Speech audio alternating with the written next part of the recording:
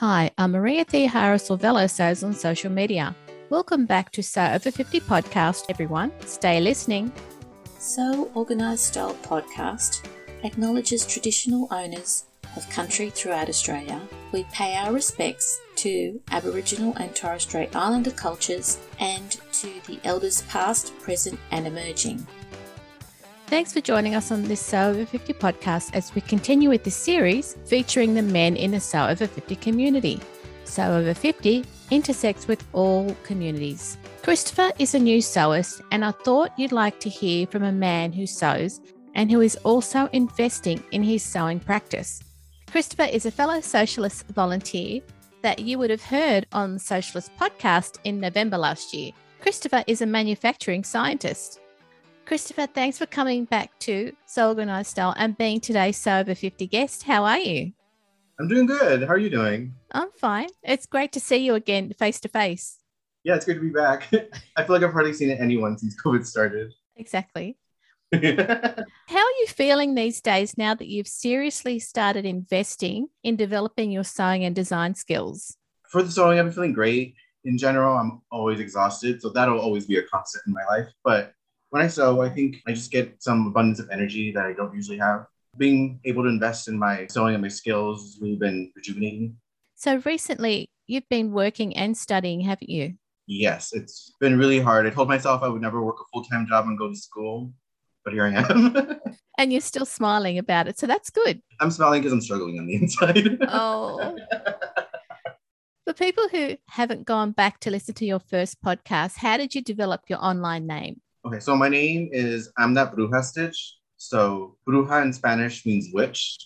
So I'm That Witch Stitch. And I really like witchcraft, magical girls, all that kind of cute / magical things. Yeah. So yeah, this is kind of how it came about.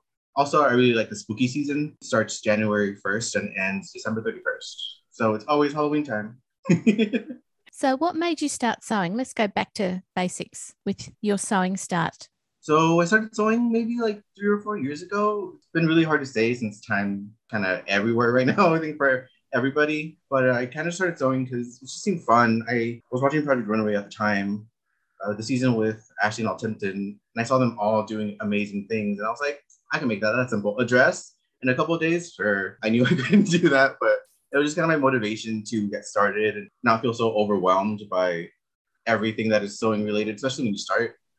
So yeah, that was just my motivation. I wanted to create awesome things and discover what my fashion sense was outside of traditional ready-to-wear.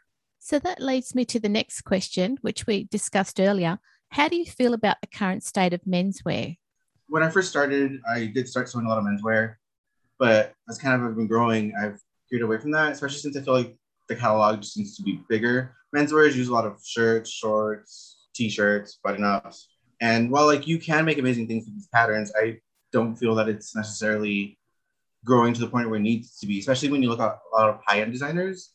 They do things that are out of traditional menswear, but when we apply that to ourselves or menswear specifically, we don't see a lot of that, and that's what I feel is lacking. So I have started sewing a lot of what you consider traditional women's wear. So the women's wear that I've started sewing would be the Gilbert top, the Seymour Collet Violet, and the Winslow culottes. I've been kind of exploring what my style is, what I would like to do, seeing amazing people like Donnie Q. He does what I feel like is a lot of age-ended clothing. It's just seeing, everything I can make. What do I feel is my style? How can I make this pattern, no matter who it's made for, and just kind of figuring things out as I go along. When you're looking at what you want to make, is fabric finding for you a challenge? No, because I feel that requires a greater knowledge than I have. And I say that to mean that I do try to pick the best fabric I can. Usually what I try to do is I find a pattern and then I'll try to find a fabric. Sometimes I'll find the fabric and let that speak to me. So it's kind of like a little bit of both. I try not to get so stringent about how I'm going to make stuff, because then that's usually when I run into problems and I run into project paralysis, which is like, I can make this out of this, but I need to find both. Or I have this great fabric that I really want to make something out of, but I don't necessarily have the right pattern. So let me pull up 20 different patterns and pick the right one, but they're all slightly different. They all look really cool. And yeah, I go down that rabbit hole if I get too specific about what I want. So I just try to go with the flow. So look, you've touched on patterns, and you've used patterns across the range of patterns that are designed for the various sexes. Are there any patterns that you favor? If I can find patterns that have gender or non-gender wording, then I'll try to go for those just because, I want to support those businesses. If not, then I really like Mimi G patterns just because the ease that she built into her specific patterns it's not a lot. So it's more like form fitting and I really like that. So I don't have to take in like a couple of inches of fabric every time I want to fit it to my body. Right now, I've been doing a lot of flowy stuff, especially since we're in the pandemic. I just want to be comfy. But I'm slowly starting to go more towards like more form-fitting stuff now that things are slowly starting to open up. I'm not ready to go out quite yet, but when I am, I want to make sure I have the clothes. Have you found that the design skill learning that you've done has helped in your sewing practice? Oh yeah, absolutely. So I haven't mentioned it yet, but I have been going to community college for sewing to get my sewing certificate. Those are all free courses. There's 4 total in the sewing course. For the rate that I want to grow my skills, if it was just me, it would take me so long. I'd probably take like 2 more years to get to the point where I am at now. But having, assisted learning like that, it's really helpful since it kind of ramps up like that amount of time that I need to learn and it gives me a schedule that is consistent. I feel like that's been helping me a lot with what I need to do. Are there specific sewing techniques that you think people should invest in when they want to make clothes to suit their aesthetic? Yes. And it's going to seem like a really general answer, but just pick a pattern one you really like, maybe some pattern that with a technique you haven't really done before, and just start there. You're not really going to know what techniques you're going to want unless you know the pattern that's going to require them. So, just say, oh, I've never made a placket before. So this pattern has a placket and I kind of know how to make this. So let's just give it a try. I think that's the best way to learn. And that's usually how I tackle stuff is, okay, well, I've made a shirt before, but this shirt has has a placket. It's like a button up, but in a different way. Maybe the shirt has a zipper, but I've never done a shirt zipper before. And just take it from there. You'll be surprised at how much you learn just by giving it a try and just not being afraid. Yeah, that's good. Thank you. Do you follow Sew Over 50? I am a part. For me, it's just about seeing just a wide range of people who sew. I do feel like people who are over 50 are generally left out of the sewing community. You generally see a lot of younger people who might be going to, higher end schools and what their fashion is and stuff. And you really get to see sewing, especially home sewing, in a wide range of bodies. And I mean, that's why I joined an online sewing community to begin with, not just so I can see people who look like me, but so I can see everyone who sews. And you learn and you take in from like everyone's mistakes, everyone's fashion. You just part of being the community. That's really good to know because you've got a wide view of what you want to make and how you want to look. What other sewing communities are you part of?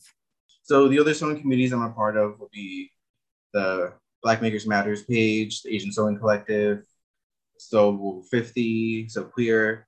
Generally, I just follow communities whose voices I can listen to. I don't necessarily need to be a part of it, but I do want to learn and grow, especially from other sewists in any other area. So yeah, I will generally follow any community whose views I can, learn, understand, grow, or maybe not even understand, but just, a different perspective of something that I might not even considered. I think it's important for all of us to just listen to everyone and anyone who feels like they need to be heard or is part of this community. I think that's kind of why we're all here, right? That's right. No, thank you. Thanks for thinking that one through on the spot after being so tired too. Yeah, no problem. What advice would you give listeners who are thinking of following you to make their clothes speak for who they are? I think for me, what's been really important is when you first start, it's really important to surround yourself with a community or communities that listen and learn and that you can do the same to, and surround yourself with people who won't judge you. I think that's really, really important for me because everything I've made that I feel that people might have judged me for was never really the case, specifically because I already started with that in mind. I think that's really important. I think if you are like me and you really want to grow your skills, but you need some sort of external motivation, maybe look into your local schools. Right now, mine is doing online sewing classes. So I don't have to go into a location. It's all online. It's really easy. You can go to work, come home. Simple in that sense. Good. Yeah. And just find something you really love. If for you, if it's exploring different skills and techniques to do that. Maybe find a pattern you like or skills you want to learn. If you just like making basics, then just do that. Just do what you love, and it'll speak, and people will follow, will listen. Chris, where can we follow you online? You can follow me online at I'm That Bruja Stitch on Instagram, and that's it. Or in San Diego if you're local in the area. Chris, thanks again for coming back on to So Organized Style podcast. I'm really pleased that you've taken this next step to grow your skills locally. I've really seen the benefits of what you've done in your Instagram feed. Thank you. That really means a lot, especially since I feel like I'm a slow sewist. It's really hard for me to output clothes. It really doesn't mean a lot that people are looking and liking what I do. And as always, it's been a pleasure chatting with you. Anytime. Thank you again, Chris. It's really good to see you again. Thank you. And have a lovely day, listeners. This episode of So Over 50 podcast on So Organized Style was produced by me, Maria Theoharis, with permission of Christopher, sound by bensound.com. You can subscribe to So Organized Style podcast, but with an S, not a Z, on all good podcast apps. Please give us a 5-star rating and review whenever you listen to our podcast. If this is the first podcast you've listened to, make sure you go back and listen to our So Over 50 archive and catch up on this series about men who sew.